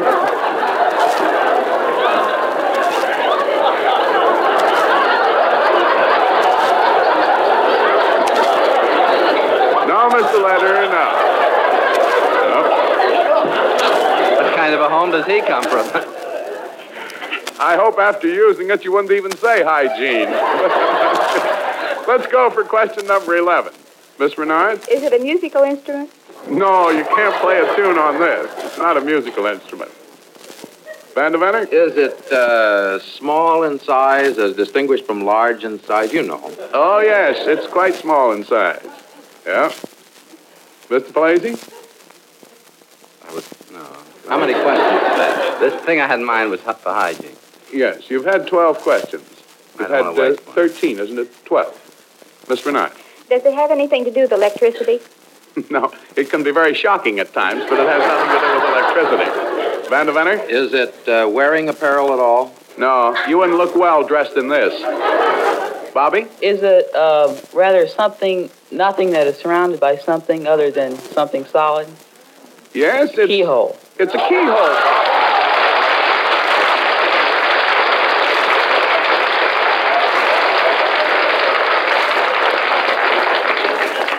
Well, that's as amazing an exhibition as I think I've ever seen. Vandervenner? By gosh, I don't think there's anything mineral about a keyhole because there's nothing there. Have you been looking lately? Take a good look when you get home tonight. Did you ever see the hole in a donut? No, but when I get my eye up to a keyhole, I mean, if I were to get my eye up to a keyhole, I said it's usually mineral. See? There. Well, anyway, you got it, and I didn't think you would. Let's see how you'll do with this one. Mrs. L. Hannikin, whose home is in West Covington down in Kentucky, thought this one up, and I'm going to be very enigmatic about this one. You've been doing too well tonight. This subject is animal. They're 5 of a kind. Bill is thinking of the Dion quintuplets. All right, the people at home know. People in the studio audience know. Let's see you get this one. I'm going to make it as tough as possible. Bobby? Is it human being? Yes. Vandervenner? Is it a living American man? No. Mr. Letter? Is it dead? No. Miss Renard? Is it a woman? It's female. Is it a little girl? It's not a little girl. 5. Bobby? 5 little girls.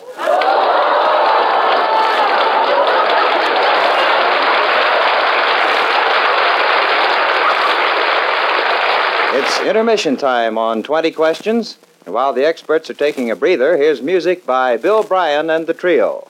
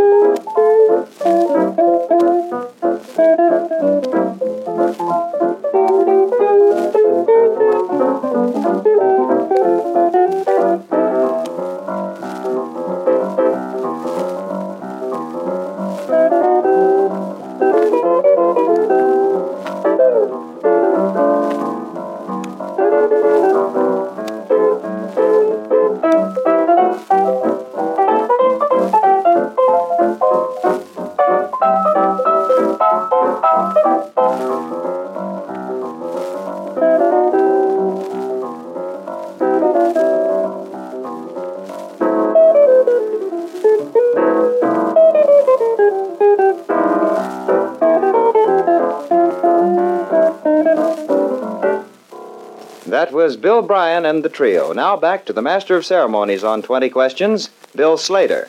Miss Ernestine Mincy sent this in. Her home is in Gainesville, Georgia. This is usually mineral. It's mineral. The panel doesn't know it yet, but the subject is April showers. It's mineral. See if you can get this in 20 questions, you smarties. Van Vanner? Is it a keyhole? No. No. Miss Bernard? Is it manufactured? No. Bobby? Is it metallic? No. Is it in Take it existence? easy. Is it in existence? These things exist. Yes. Bobby? Is it a class question? Not completely. It's a certain type of a bunch of things. Mr. Palazzi? Is it in a children's story? Mentioned in children's stories, but not prominently. Van de Venne? May I review a moment? Did you say it was metallic? No. Is it metallic? No. No. It's composed of mineral substance. Palazzi? Is it made of glass? No. Bobby? Is it stone? No. Mr. Letter? Is it a household article? No. Sometimes gets into the house, but it shouldn't. Miss Renard? Is it cloth of some kind? What'd you say? Is it cloth of some kind? No, not near. That's 11 questions. Van de Venne? Is it manufactured? That question's been asked. I'm not going to charge you for that. No. I answered that once. No. Bobby? Is it water? It's water, Bobby. You're very close. That's 12 questions. You have 8 to go. Van de Venne? Is it a geographical body of water? No, it's not. Miss Renard? Is it a spring shower? Be more specific. Yes, it's a An spring... April shower?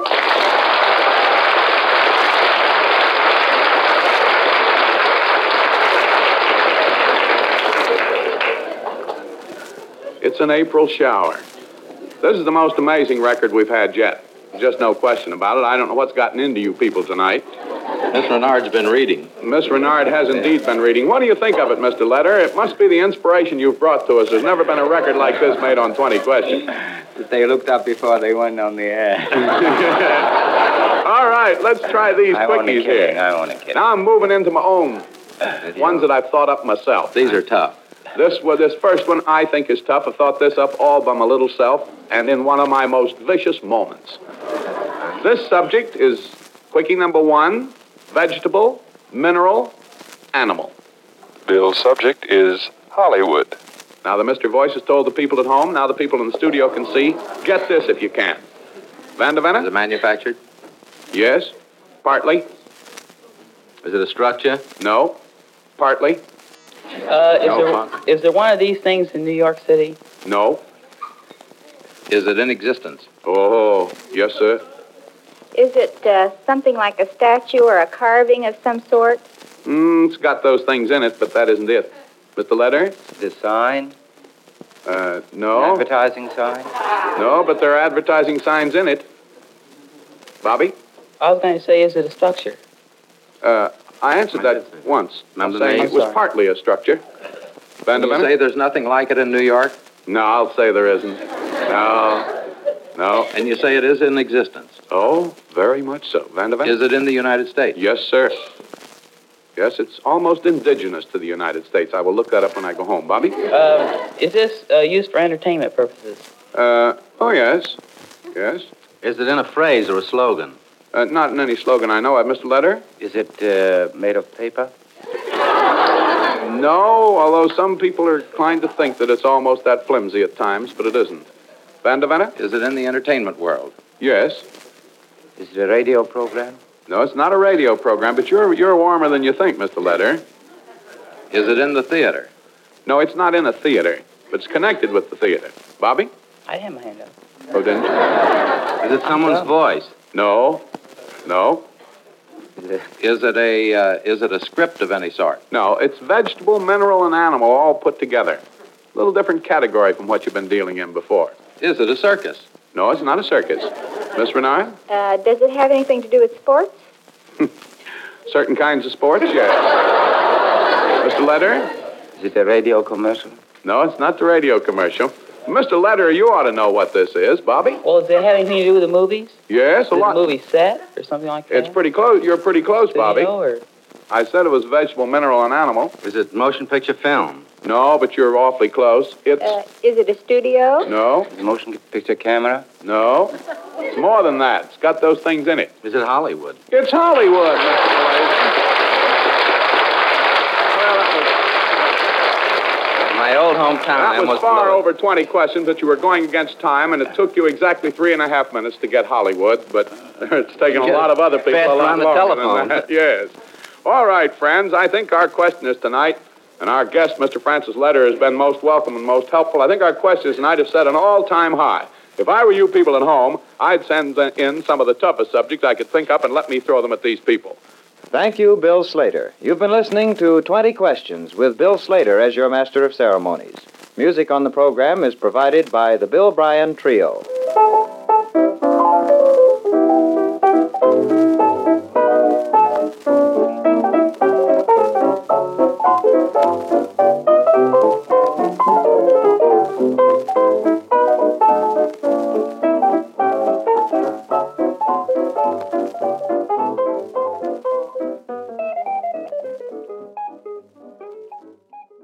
As originally heard on June the 22nd, 1946, that was 20 Questions.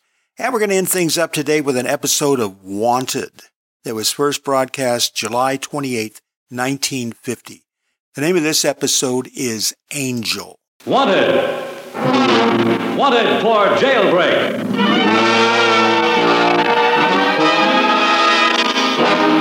Presented in the public interest, the program that brings you for the first time on the air a nationwide manhunt in action. The actual facts to date on a man wanted. From the record, hear the on-the-spot reports of the people involved. Real names are used. Nothing is withheld. No one is protected. Here are the dramatic eyewitness accounts of a man wanted. Wanted for jailbreak.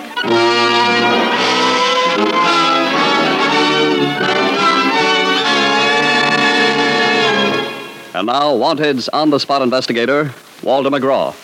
Good evening.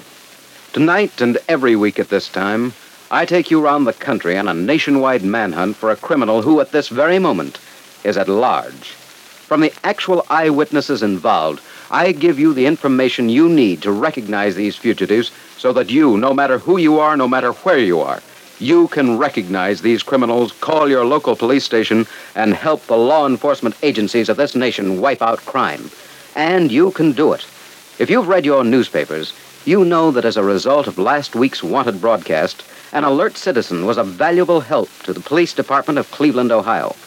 For the full details on that, speaking to you from WTAM in Cleveland, listen to Chief of Homicide, Captain David Kerr.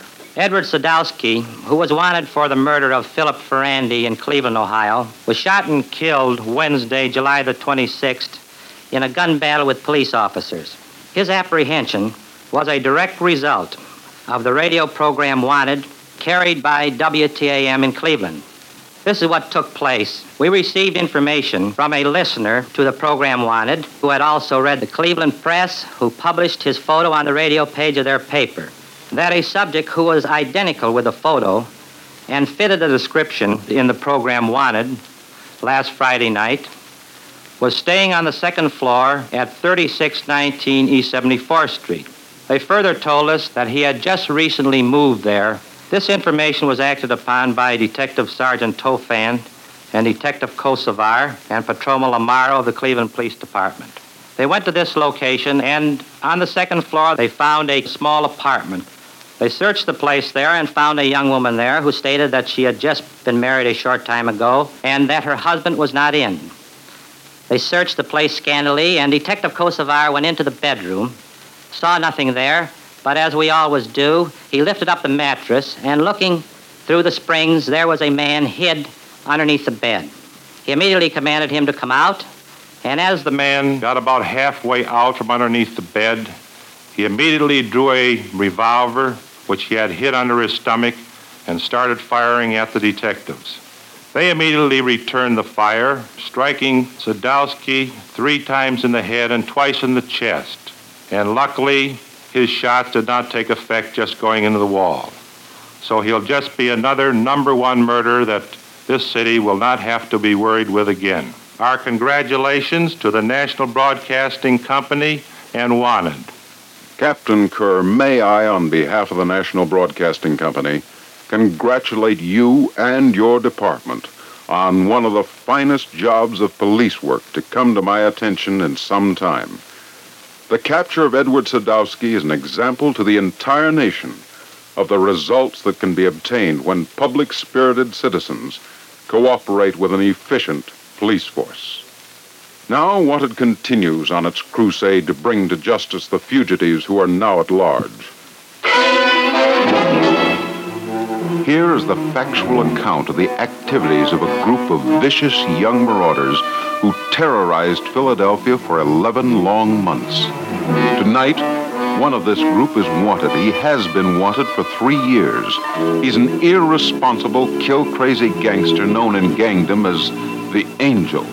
The Angel heads the list of Philadelphia's most wanted men, so listen. The date, early in January 1940. The locale, Philadelphia's South Side, the slum section.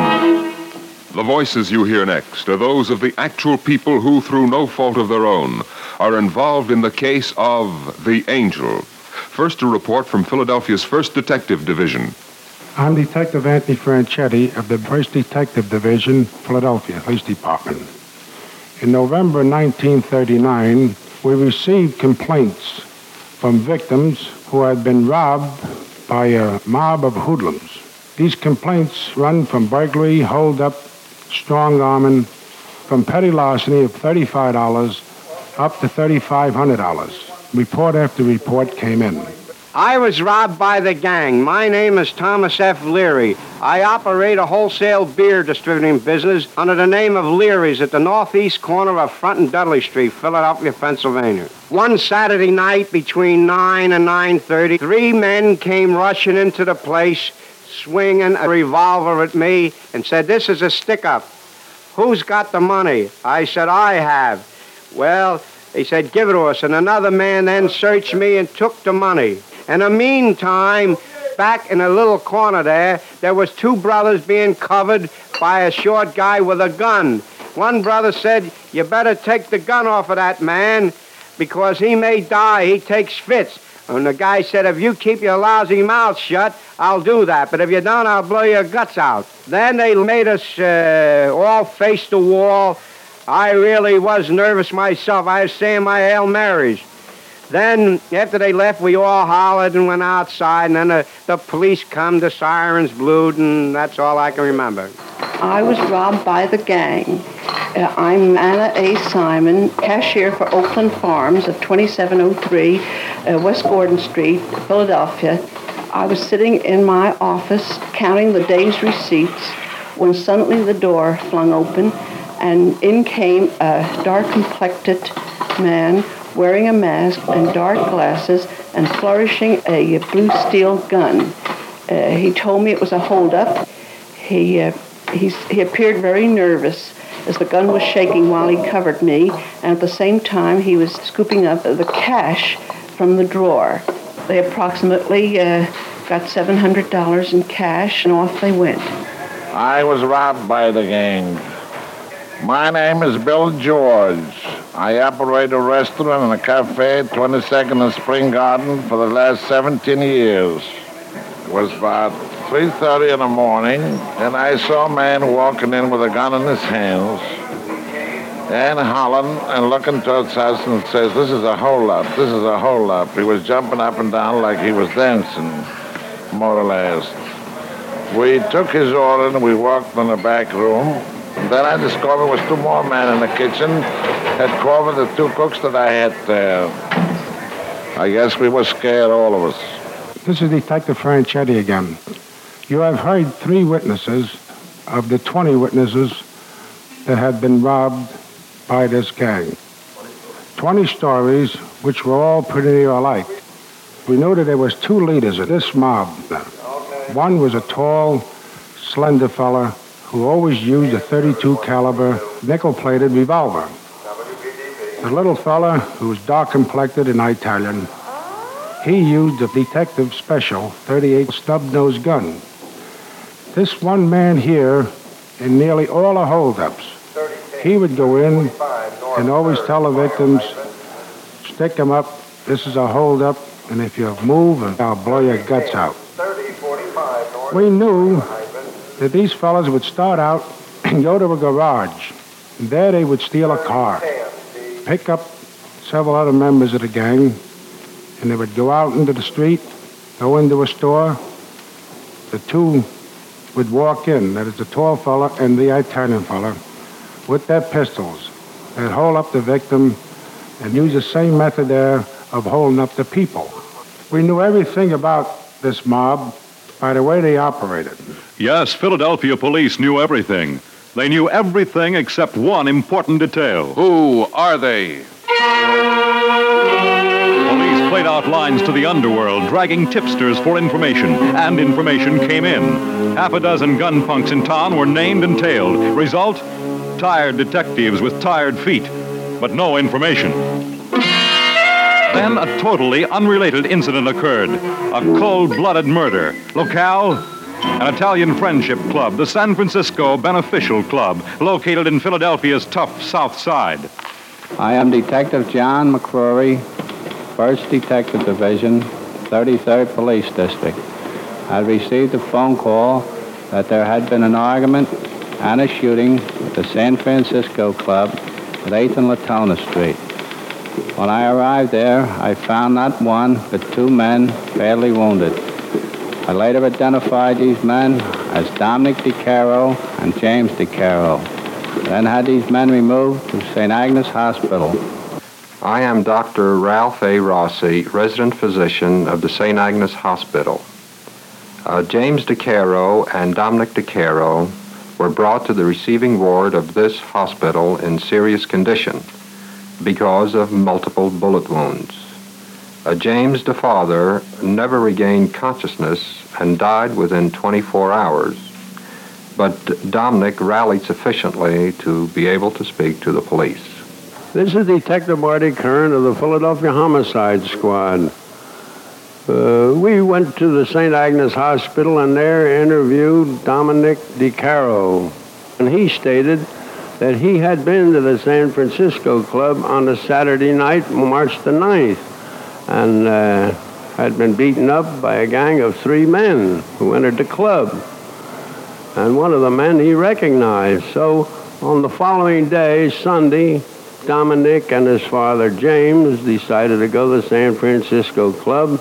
And while in there drinking, Dominic recognized one of the men that had beaten him up. And with that, this man pulled out a revolver and started shooting. And one of the bullets struck James DeCaro, the father of Dominic, in the abdomen. Dominic then, seeing what had happened, he went to his father's assistance, and in doing so, he was also struck by a bullet. At first, Dominic DeCaro refused to finger the 2 men who did the shooting. He said he wouldn't give the cops the time of day. Finally, under questioning, the wounded Dominic told the story of 2 men who came into the Friendship Club. He could only identify one of them. That one was named William O'Neill.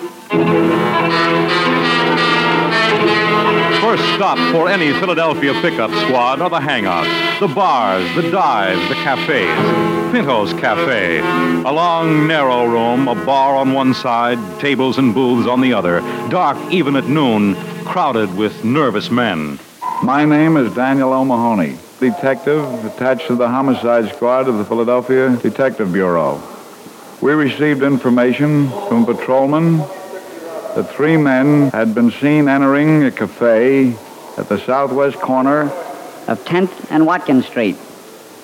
And I accompanied Captain Smart, Sergeant Zimmy, and Detective Savage to that location. When the 3 men saw us, they recognized us and ran. They were subsequently captured, and one of these men was William O'Neill. He made and signed a typewritten statement that he was in on the shooting of James DeCaro and also DeCaro's son, Dominic. His story was that he had a fight with Dominic. Dominic told his father, and the father was going to get O'Neill. That is why O'Neill and a friend went to the San Francisco Mutual Club to meet the DeCaros. As the result, DeCaro was shot dead. O'Neill's companion at that time was Fred Tenuto. Fred Tenuto. Fred Tenuto was a name familiar to the police. He had a record of petty crimes dating back to 1930. Police went to their files and found a picture of him. They took this picture to the witnesses of the DeCaro murder and... He's the one shot DeCaro. Yeah, that's the killer, all right. Yeah, he's the punk who murdered the old man. Now, a second arrest-on-sight order was issued. Once again, police went out, this time to get Tenuto. Fred Tenuto, alias Frank Pinto, alias Durso Thornberry, alias... The Angel. My name is Frank T. Zimmy. I'm police sergeant attached to the 33rd Police District. We had received a phone call from Patrolman DeVito that he noticed Tenuti going into a tap room at the southwest corner of 10th and Watkins Street. Detective Greik and myself, along with the acting captain, immediately went out there. I, with Officer DeVito, took the front door. Detective Greik and the acting captain, Smart, took the back door. We recognized Tenuti sitting in the booth. I immediately reached for him, and he pulled out a .38 caliber Colt revolver, detective model. We grabbed him, and we took them all over to the detective bureau, and the gun, the revolver rather, we send up to Lieutenant Spangler, the ballistic expert of the police department. This is Lieutenant George R. Spangler, charge of the ballistic laboratory, Philadelphia Police. Received a revolver which had been confiscated from Fred Tenuto, which is a blue steel Colt caliber 38 S&W special. Visible serial numbers mutilated. Secret serial number 397206. Model Detective Special. We later determined this particular revolver in question was used in numerous hold-up and robberies. I turned this report over to the Homicide Division of our Bureau. This is Detective Dennis McColgan of the Homicide Squad at Philadelphia Police Department. After we received our report from Lieutenant Spangler, we were convinced that Tenuto was the killer of DeCaro. In examining the gun, we noticed 4 notches on there. One of these, no doubt, was for DeCaro.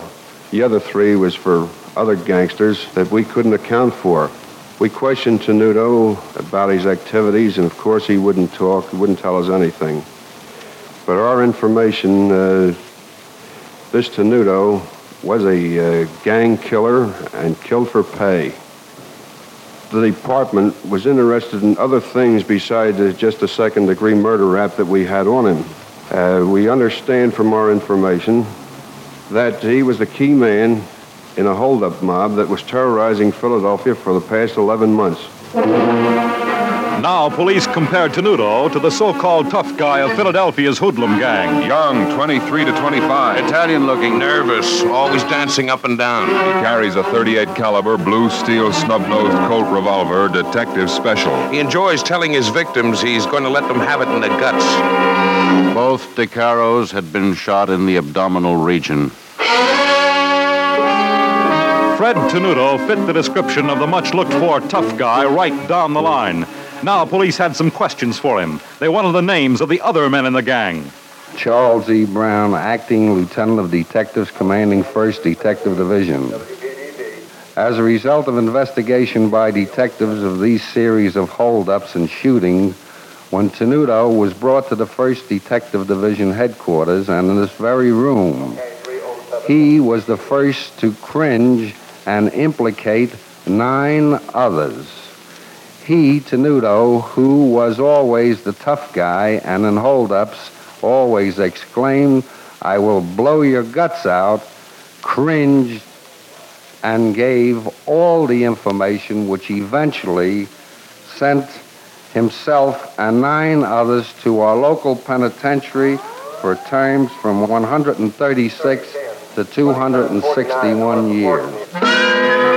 On June 17, 1940, Frederick Tenuto and William O'Neill were adjudged guilty of second-degree murder and sentenced from 10 to 20 years in Eastern State Penitentiary. The court said, "That was a pretty cold-blooded shooting. You just missed first degree by a hair, Tenuto."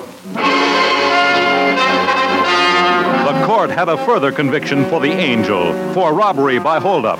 A second conviction brought a second sentence from 10 to 20 years in Eastern Penn. Both sentences were to run concurrently. Once again, Walter McGraw. Thus ended Phase 1 of the Angel's career. Now, the second phase. Although Tenuto was obviously a tough cookie, prison officials felt because of his youth that another attempt at rehabilitation should be made. So, instead of sending him to the state penitentiary, Tenuto was taken to the farm, the Greathersford division of the Eastern State Pen. Tenuto at Greathersford. Tenuto on the farm and in the shops. He worked hard. He worked hard figuring out a plan to get away, and only 2 years after his incarceration, he broke out. Escape number 1. But the break wasn't worth it. He was at liberty only 1 day. Then he was recaught and resentenced with an additional 10-year penalty sentence for jailbreak. This time, Tenuto was transferred as an incorrigible. This time, he was returned to the state penitentiary in Philadelphia, the Big House. Then came escape number 2.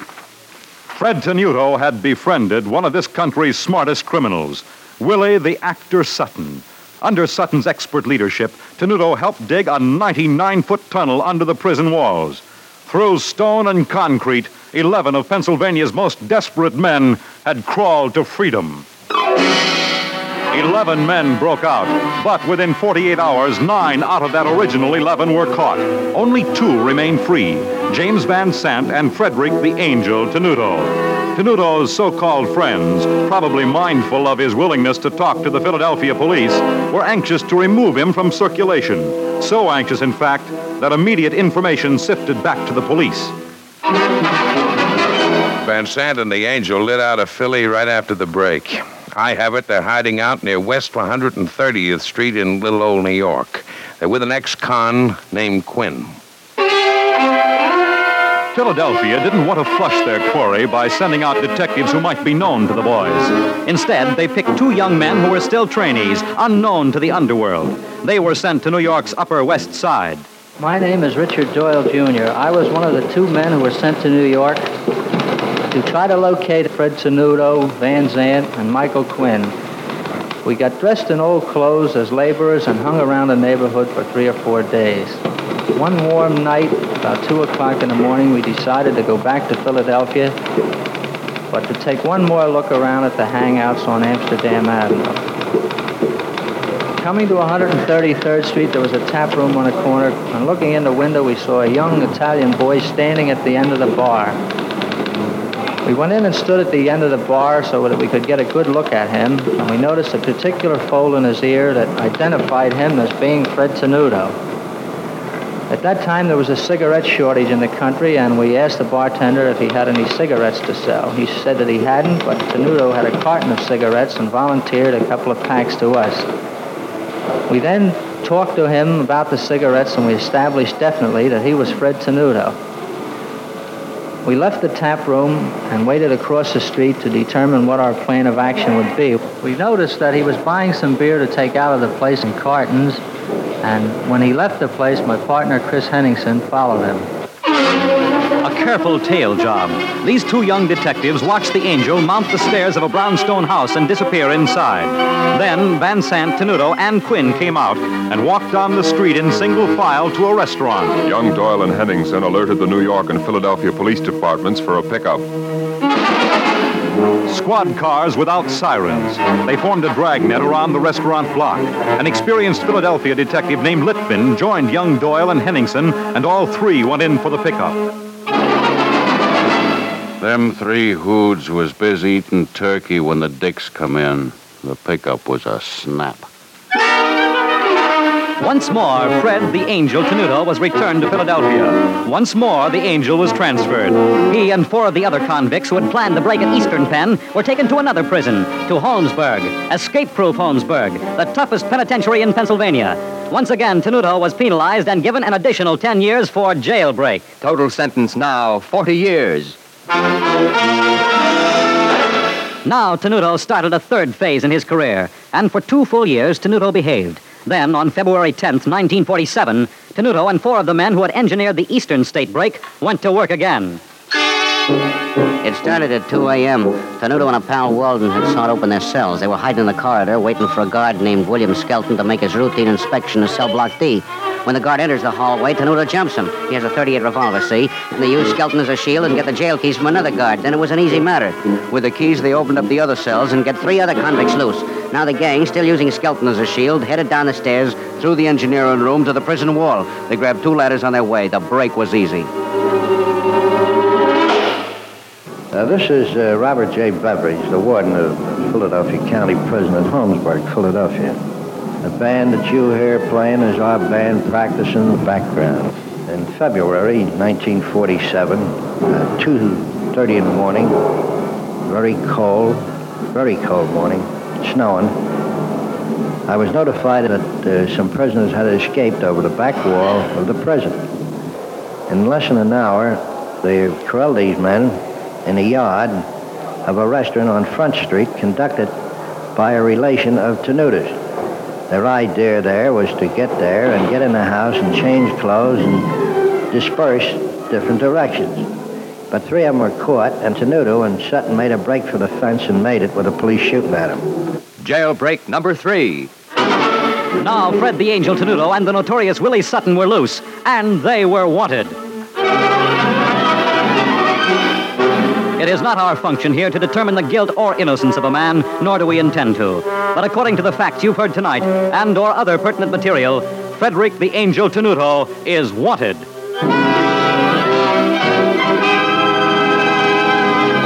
Here again is Walter McGraw. You can help find Fred Tenuto, but to do so, you must be informed of all the facts. What does he look like? How does he dress? What are his habits? These we will give you, so stand by. How can you recognize him? Listen, and listen carefully. This is Major Tees, Deputy Warden of the Eastern State Penitentiary in Philadelphia, PA. This is an official description of Frederick Tenuto. Age 35, height 5'5", weight 135, build medium, complexion dark, hair black, eyes dark brown, imperfect tattoo of S.J. on left forearm outer. Now back to Walter McGraw in New York. Only one more voice to add to the sum total you've heard tonight. The voice of the underworld. Fred Tenuto. A very nervous guy, Tenuto. He's strictly a killer, and he likes to kill. You think he's brave. He's not brave. He's a rat, and he's plenty yellow, that boy. And this guy sings like a canary. He'd squeal on his best friend for a buck. And when he drinks, and he can drink plenty, that guy'd squeal for $50. The word around has it that if the cops don't get him pretty soon, there won't be any Tenuto left to get. If you have no other way of seeing a picture of Fred Tenuto, go down to your local post office. A poster with his picture is on the wall. Study that face. Frederick Tenuto, alias the Angel, doesn't look like one. He's 35 years old, a short man, 5 feet 6 1/4 inches tall, weight 136 pounds, dark brown hair, dark chestnut eyes, dark complexion, deep-set eyes, broad elongated nose, thick, heavy lips. He's a sloppy dresser given to loud colors. Ladies and gentlemen, there are few men who actually enjoy killing people. There are few mentalities so twisted. But Fred the Angel Tenuto derives physical satisfaction out of this business of death. He has a twisted mind, a strange mentality. Not bright or alert, he has an animal cunning. It's not necessary for me to warn you that he's dangerous. Don't try to capture him yourself, but report all information immediately. Now, this is Walter McGraw saying once again, keep on the lookout. Our country has enough trouble right now without harboring gangsters. There's no time like now to wipe out crime.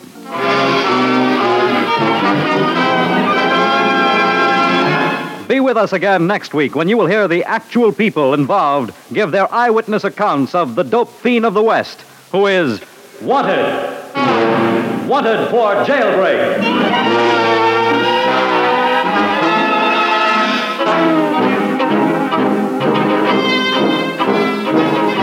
All material heard on tonight's program was factual, from the record. Real names were used. No one was protected. Tonight's report was written by P.L. Mayer. Music was written by Morris Mamorsky and conducted by Elliot Jacoby. The narrator was Fred Collins. Wanted was supervised for NBC by James Kovac and was produced and directed by Walter McGraw.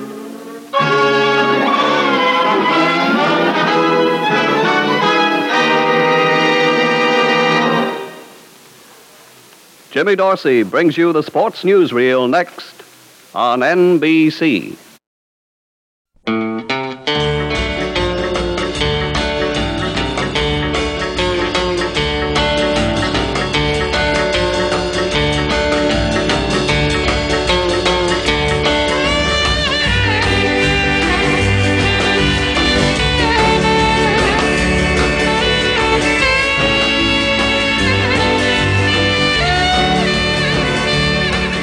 Well, there you have it.